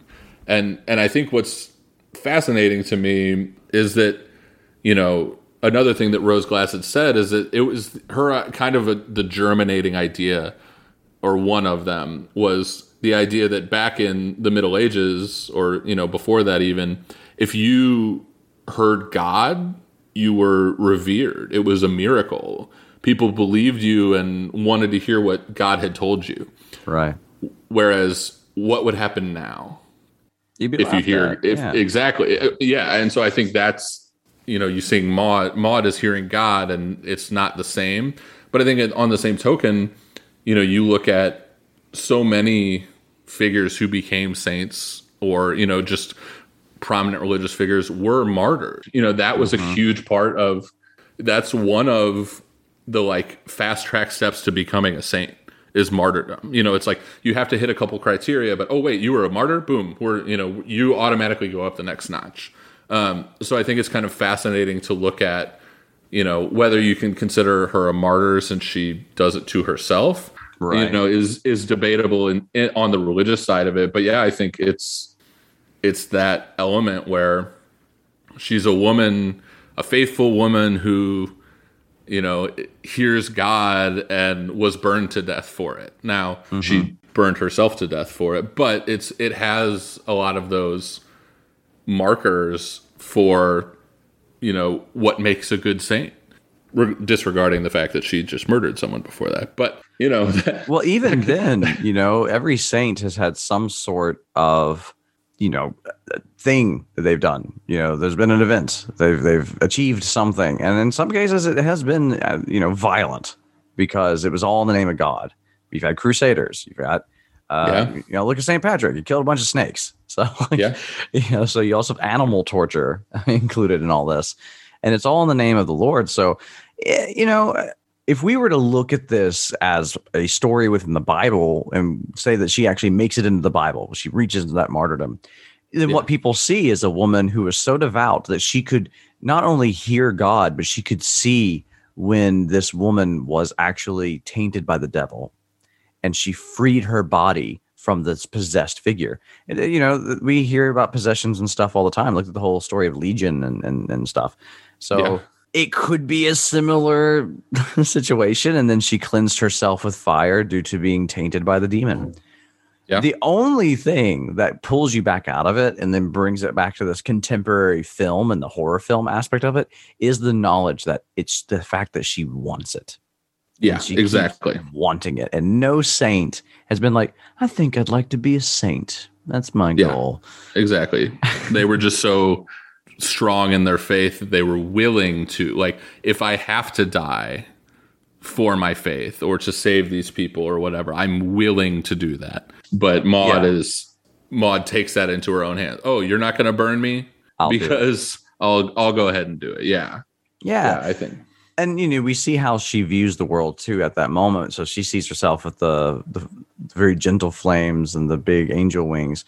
And everybody's dropping to their knees to, like, revere her and pray for her. Like, no, they're rolling around the ground, crying and screaming because they're watching somebody burn to death. Because we hear them screaming before she's even lit the lighter. And that worldview right there, that is it. Like, she just creates the reality that she needs to have to suit whatever it is that she's trying to mask or run away from is what this is, in service of, basically.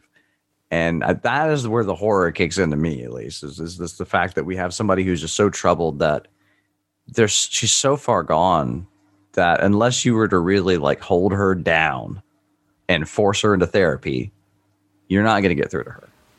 No. Yeah, she's, especially at that point, once she has, I honestly don't even think it's once she's killed Amanda, because I think it's once she has actually spoken with God that she is set on that path. And one of the things, a little, Easter egg type of thing that I find fascinating and perfect is that the voice of God is Morfydd Clark. Yeah, I love that. Speaking Welsh just deepened. I think, like, that to me, when I found that out, I was like, oh my God, it's so perfect. Yep. Because she's literally talking to herself. Like, so you can't, like, that's Rose Glass saying, look, this is not ambiguous. This woman, this is all in her head. She's literally talking to herself in the voice of God in this moment to convince herself to do whatever she's going to do, but it's also, that to me was such a cool thing to learn. And just, again, it to me, it makes it fun because yes, like, there's that reading and the intention that Rose Glass had, but then it's like, but what about this moment? And, like, what if she is hearing God? How is she, where is that voice coming from? Is it internal? Is it external? Is it her conscience? Is it her subconscious? Like, even if you're telling me it's her, there's still a lot more depth to that. Yeah. For one, it just feeds the whole reading of the vanity. How vain can you be that the voice of God is your own damn voice? That's very true. Yeah. Yeah. What does God sound like? Probably me, just a couple octaves lower. Yeah, exactly. Also, I get the feeling that Rose Glass saw The Witch because it is such a what's that like the taste of butter kind of scene. But the difference is you actually see the devil in the witch. You just get a glimpse. You see his legs pass by her. And so we're just seeing Thomasin straight on, and we're not actually seeing what she's seeing, but we know that she's looking at something that, like, he's there. He's pushing a book in front of her. And in Saint Maud, we actually get, it's like Rose just looked at it and was like, I'm just going to show the shrine, and there's nothing there. Because that cockroach disappears. Yep. And that is the weirdest part of it, is that it's hard to argue at that point, because at least in The Witch, there's something tangible. We're like, I don't think this is ambiguous anymore. You know? And in this case, it stays kind of ambiguous. But indeed, once you get all the little clues there, the picture becomes a little clearer as we go on. Yeah. And that's, I think it was the second time I watched it, because I watched it initially, was blown away. And very shortly after, like, it's like, I need to dive into this again. And after Maud has that moment, there's a scene where she goes and talks with the woman who is now Amanda's nurse. And she's walking, and I'm looking at her, and all of a sudden I'm like, oh my God, Maud has two different colored eyes. Oh yeah. And for me, like, I spent time, I was going back through the movie and trying to find, like, has she always had two different colored eyes? Is this, some new thing that's happened because she's finally, spoken with God, and come to find out that she had contacts in to make her eyes different colors the entire movie. But really, yeah. So that was something. It looks like it happens later in the film. That's I know, an interesting thing. Yeah, that was my thing. Is I was like, this just happened, and there's that scene. You can see it really prominently, and then that scene we talked about with Joy, where Maud is looking out the window. Yeah, that's where I noticed it. Yeah, that's where you can really see it. But no, apparently. That was something that Rose Glass had Morfydd Clark wear the different colored contacts, because that heterochromia, I think it's called, where you have two different colored eyes, for a long time was taken as like a sign of potential like witchcraft. Yes. And so it was like a subtle nod of her. But what's fascinating is the big article I wrote about this movie was talking about the shadows and how it's shot so that almost all the time when you see Maud, part of her face or half of her face is somewhat in shadow. Sometimes it's literally like a complete, dark, you can't see on one side, light on the other. But the movie really plays with that a lot. And by doing that, you really can't see both of her eyes until later in the movie. And so it kind of, it was one of those things that jumped out to me. It was like, I figured it out. This is the moment. And then I was like, oh, well, I didn't figure it out, but I still really like my reading, and I'm going to write about it. And I'm going to write it anyway. But I thought it was just kind of one of those things that, there was intention from the director that didn't necessarily go as planned, but then, provided additional depth to the movie anyway, which I think is in many ways beautiful. It's one of those things where you see something kind of organic happening within a movie. I think it's just kind of a wonderful thing to see all of those pieces coming together on their own to have a new effect that no one necessarily planned. Yeah, that's lovely. I had not noticed that at all. Yeah, I guess they kind of accidentally too, if you're like really going with like a fine tooth comb throughout the film. I'm sure people have probably even noticed early in the film, like, well, sometimes her eyes are blue, sometimes her eyes are brown. And really, it's just half of her face is kind of covered with shadows, so you can't see her eyes very well. Yeah. That is so interesting. I had no idea that she had her eyes that way the whole movie. Yeah. Okay.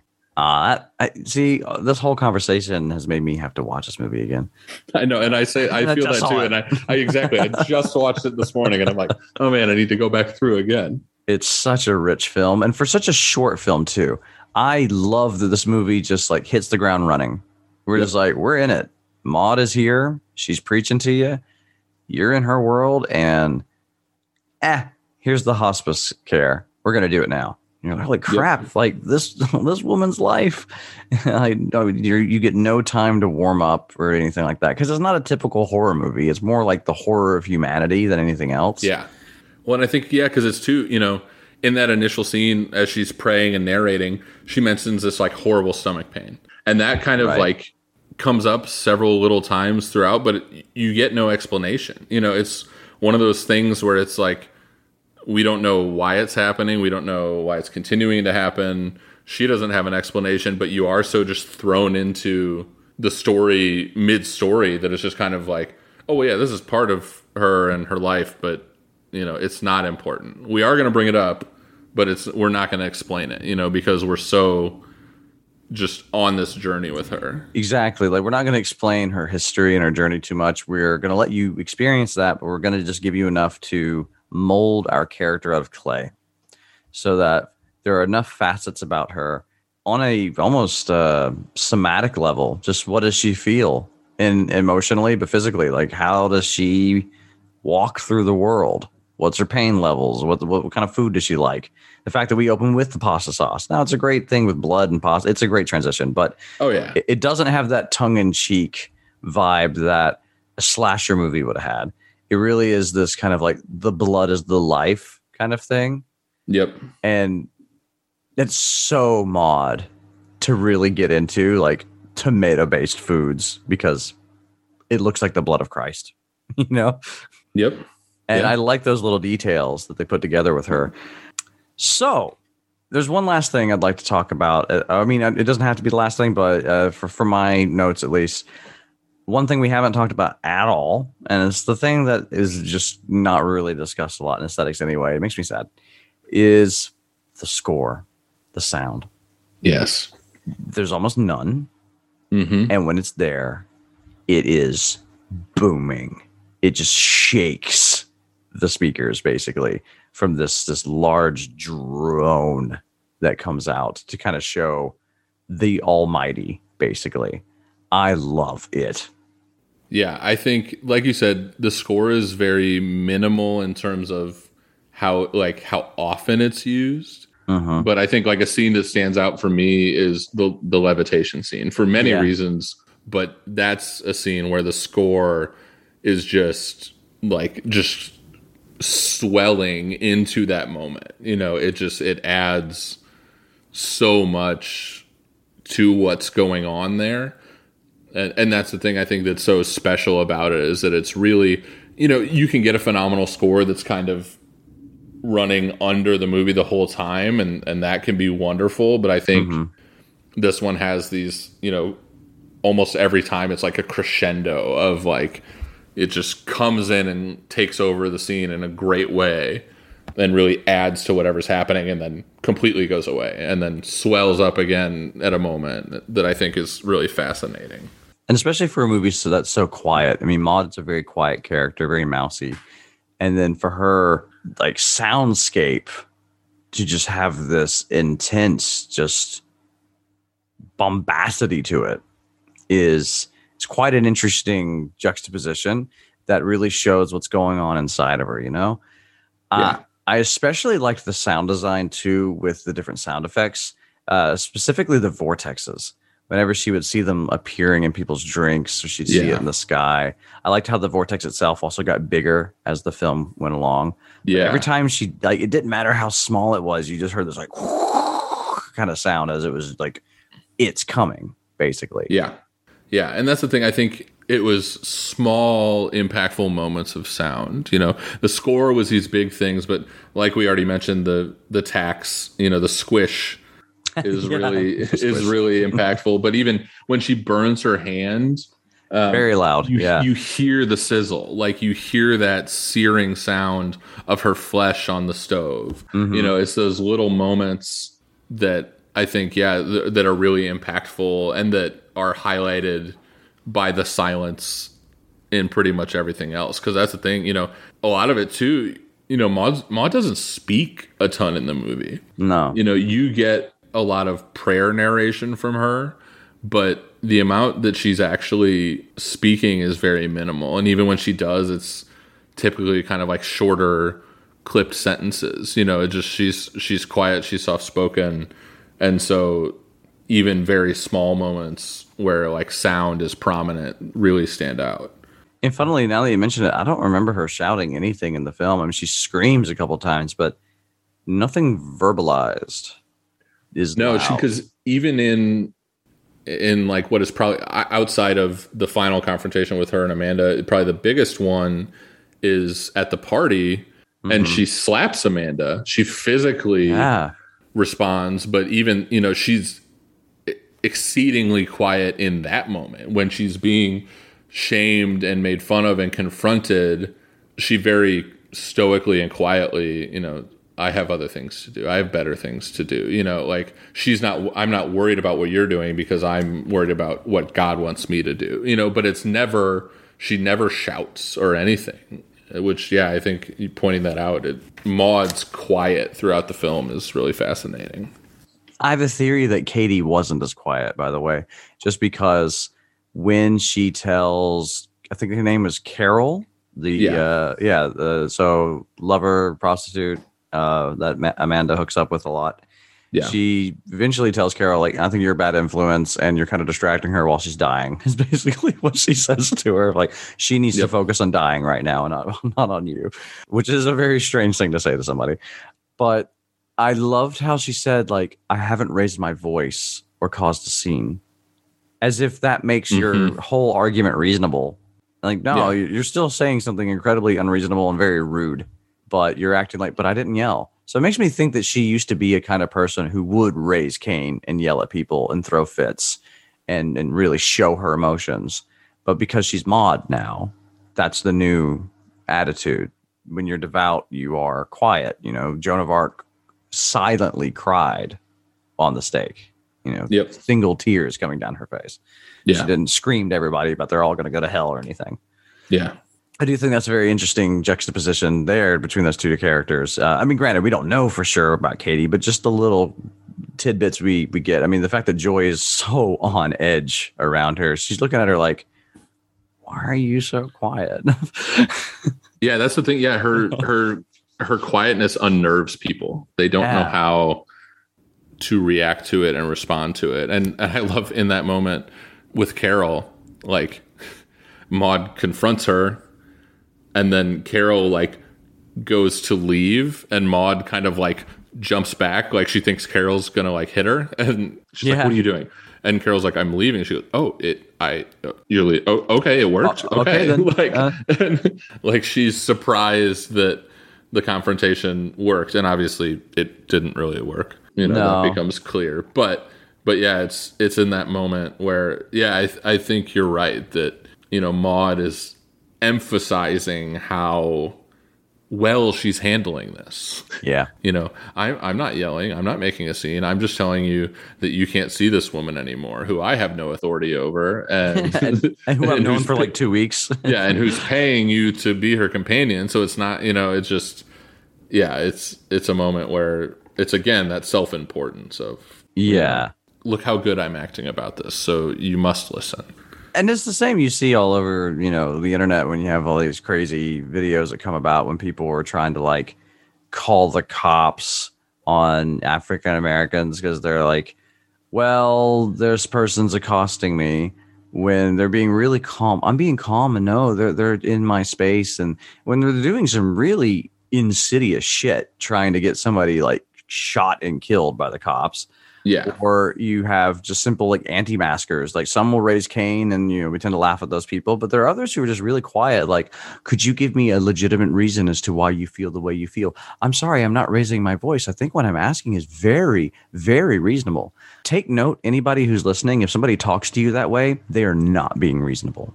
Yep. If they demand an answer, then they're not being reasonable, because you have every right to say, I don't care enough to talk to you about this. Yeah. Simple. Yeah. And Maud is a really good example of one of those people. Yeah. Yeah. When you're doing terrible things to her and her response is so stoic and calm, like, that's generally not good. And add to the fact that they tell you, I'm being calm. Exactly. Yeah. You should calm down. Yeah. Ridiculous. And yeah, if you compare that with the sounds, I think we get a good example of what's going on inside her head. And if you want to use the word, her soul, basically, it's very rapturous and loud and chaotic. Honestly, a lot of chaotic sound whenever it hits. the stinger that you get with the name Saint Maud, they do at the they bookend it at the beginning and the end. It's just so over the top. I love it. Yeah. Yeah. You really think you're about to enter the most death metal kind of movie, and it's just this quiet little like frail Welsh girl. Yeah, it made me think of the Insidious stinger. Exactly. Especially that first Insidious movie where it's like it's really jarring, and then Insidious is another movie where it is a quieter, slow, not as much as Saint Maud is, but yeah, I think that's a good thing too. Yeah, it's out of place almost, but it makes it memorable too because it's this thing that bookends it in this, sets you off, and I mean I think it more fits in with what's happening at the end. Oh yes, screaming, burning crash to this, stinger of yeah. Okay, then do you have any other notes or any parts of the film that you're also really eager to talk about before we wrap up? I think for the most part I'm looking through my notes and I think we hit everything. There were two small things. One, I had mentioned with the fly and how you see the fly at the beginning, and then one other scene. And I remember, like, the other scene where you see it is before she levitates. So she looks over again, sees the fly, and then levitates. So to me, it was, again, what was kind of deepening that thought of potential possession or demonic influence of some sort.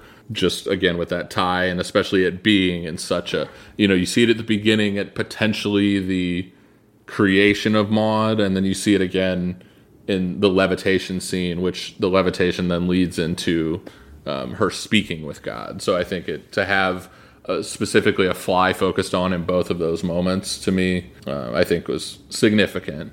Before you get to the second one, I just want to interject on that because one thing I've also just thought about in those two scenes is both of them have a lot of shadow and a lack of, a natural source of light, not just because it's nighttime in the scene where she levitates, but it gets darker. It's one of those scenes where the shadows start taking over the room. And I do find it interesting that it's basically like her trauma comes back. Like she sees the fly and then she immediately goes back to that hospital room where it was super dark and the lights weren't. And granted, we don't know if it's actually dark in there. Hospitals are usually never dark. But I did find it interesting that she was basically like in this really gross, seedy looking kind of Saw trap looking kind of hospital room. Yeah. And again, if this is from like Maud's perspective, then the link between the fly could indeed be some sort of darkness that's connected to her, that it always pushes her to go find some sort of divinity. Yeah, absolutely. And then, the other thing, which is really small, is I'm pretty sure that the lighter she uses to light herself at the end is Amanda's lighter. I think so. And I that was something, again, watching it today, the amount of the sound of the lighter, that clicking, it amazed me how it stood out throughout the movie as Amanda's constantly lighting cigarettes. She's going into the bathroom, lighting a cigarette.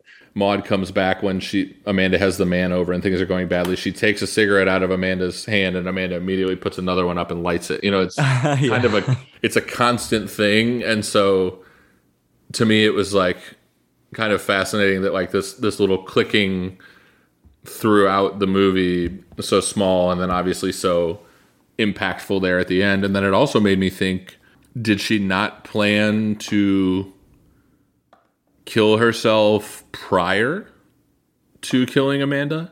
Because we see her looking at the chemicals, so you think that maybe she's already having those designs in her head, but then the fact that she used that lighter, meaning she didn't have a source of fire with her, presumably, until that, it was kind of one of those, it was a little thing that made me just kind of think deeper into how planned and how much motivation there was behind what she was doing. I agree. I think that she was planning it. In fact, I think the whole reason she was going to see Amanda was probably just to say goodbye. Yeah. To say, I'm about to go to a higher plane. I know my purpose. And then she notices the evil that she has to stomp out. But I also don't think that's where she gets the lighter, because I recall I think it was after the levitation, possibly even after Joy enters her apartment, that we see her sitting on the bed with a lighter, and she's practicing to see if she can get it to click exactly when she wants the flame to pop out. So again, this vein, just practice of it has to be dramatic. I have to go click and set myself on fire. That's what she wanted. Because now I need to watch it again. Yeah, there you go.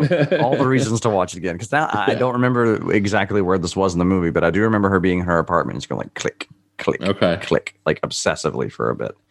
But it could be like the night she got fired too, for all I know. It could be early. Yeah. So she probably stole it from her then. But yeah, great observation that I didn't really catch that it was Amanda's until you mentioned it. It's like, it was a really fancy lighter, wasn't it? So gotta be Amanda's.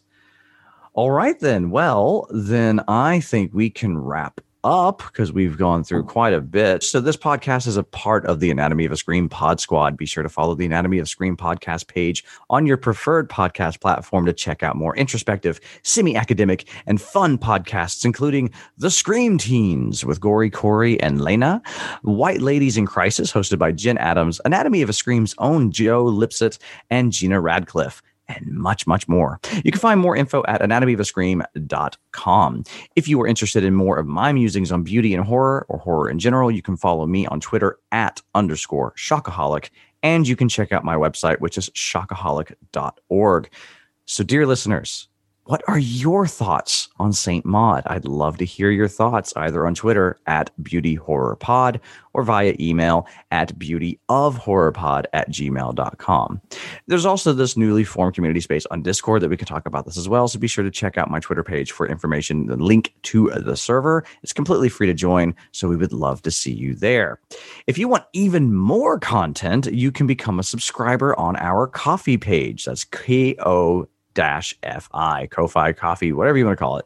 There are multiple tiers to choose from depending on your interests. The awesome thing is that all tiers get access to a new monthly podcast entitled The Good, The Agreeable, and The Beautiful, in which I will review a film chosen by subscribers based on Kant's judgments of taste. It's a great way to talk about the subjective and objective properties of a film while having a bit of fun and talking about, taste. So visit Ko-Fi, coffee, ko-fi.com/beautyhorrorpod for details on the various options. I want to thank you again, JD, for sitting down with me and talking about a movie that I absolutely love and one that I appreciate even more than I did the first few times that I've seen it. Where can all the listeners find you on the socials? And is there anything out there that you would like to plug? Yeah, I want to say thank you again for having me. It was a phenomenal discussion, and like I said, I'm ready to go watch it again with these new insights that we've come to, and dive into it. So that's a phenomenal way to feel about a movie. The biggest place you can find me on social media is on Twitter. It's just @JDGravitt, my name. I spend the vast majority of my social media time there. Do a lot of just talking about horror movies and promoting podcasts and everything like that. So definitely feel free to follow me over there. Interact with me. I'd love to talk about Saint Maud or anything really. Like I said, you mentioned it briefly in the beginning. I'm working on a podcast of my own. Right now, I'm hoping to launch it in mid-September. I'm kind of working on building up a little bit of a back catalog of episodes so that I have some buffer in terms of releasing, because I've got kids and work, and I have busyness in my life. So knowing that I can have some in the tank and not miss any releases is what I'm going for now. But that's wise. Yeah, that podcast is going to be called Not the Original, a remake, reboot, and sequel podcast. So the idea is I'll be sitting down with a guest and talking about one of their favorite overlooked remakes, reboots, or sequels. So yes, we all love Scream 2 and Back to the Future Part 2. And, there are those kind of tentpole sequels and stuff that people love, but I want to talk about the ones that people don't love enough, that you really love. So, and I talked in kind of why I love horror about that period in the aughts. And that's kind of where the idea came from. You know, there was a lot constantly talking with people on Twitter about, you know, oh man, like House of Wax is phenomenal. You know, the new, like the 13 Ghosts remake, the Friday the 13th remake. So many of those are fun and great. And so many people just automatically crap on them just because they're a remake or a reboot or whatever.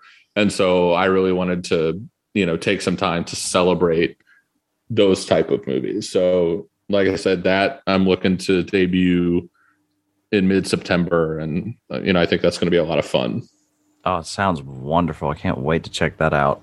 So, and then the other thing, I recently had a piece published over at Certified Forgotten. It covers a movie called Hangman's Curse, which is from 2006. It's Leighton Meester's feature film debut, and it's this kind of wacky, it's a supernatural horror that becomes a creature feature, and it's just so 2006. The music, the language the teens are using, like bad pickup lines, jocks versus goths, you know, it's like 2006 in a microcosm. And it was one of those things where part of me thought it was like a fever dream. Like I could remember this kind of vague plot, and finally it like thunderstruck and it came to me, and you know, I knew it was right up the Certified Forgotten team's alley, and so they were gracious enough to let me write about it. So yeah, you can find that over at Certified Forgotten's website. They have, you know, that piece and really a lot of other phenomenal pieces of people digging into, you know, forgotten movies from that aughts time period. So cool. Yeah, I see them posting quite a lot on Twitter as well, and they have a lot of great content. So please be sure to check out Certified Forgotten. And you said you wrote a piece on Saint Maud as well. Yeah, that is up at Film Cred. That one, it was one of those things where I saw, I watched the movie for the first time and immediately reached out to Film Cred and was like, hey, I don't know what I want to say yet, but I know I have something to say about this movie. And that's up at Film Cred as well. So you can check out there. Again, Film Cred's a phenomenal place that really does a great job of letting less, you know, like myself, you know, I don't have bylines really a lot of places. I'm still new to the writing game. So they're an awesome place that really gives people an opportunity to work with an editor and go through the pitch process and really learn about, you know, writing and refining your pieces. So definitely check their stuff out. And if you're in the same boat, you know, thinking that you might want to write and explore that, definitely reach out to them, because they're a phenomenal place to really help you get off the ground. And honestly, so is Certified Forgotten. You know, the team over there has kind of that same goal where they're really wanting to give space to people, you know, that don't constantly get published, and help them in the process and help them become better writers. Yeah, I have to second that too. I haven't worked with Certified Forgotten yet, but I've definitely had I've had one piece with Film Cred. And I have to say, it was one of the best processes I've ever had with writing a piece, because they're so hands-on, but they're not micromanaging. They're just really clear about what language could have been a bit clearer here and there, how to format it. And if you have questions, they're willing to answer. It's one of the few places so far that I've reached out to that I've written for my own website. I asked, like, can I link this to your website? So at least I have some content on my own website. And they're like, as far as I'm concerned, you own the rights to your own piece. We facilitate, but that's about as far as they go. Like, they pay you for it, but they don't own the property through it. And I think that is such a healthy way to view that, since you're the one who puts the work out there. So Film Cred, show them your support. We're going to put both of those articles, a link to those, in the show notes so that everybody can check that out. So thank you again, JD. And thank you, dear listener, for joining us and talking about the beauty that lurks within the horror. Goodbye.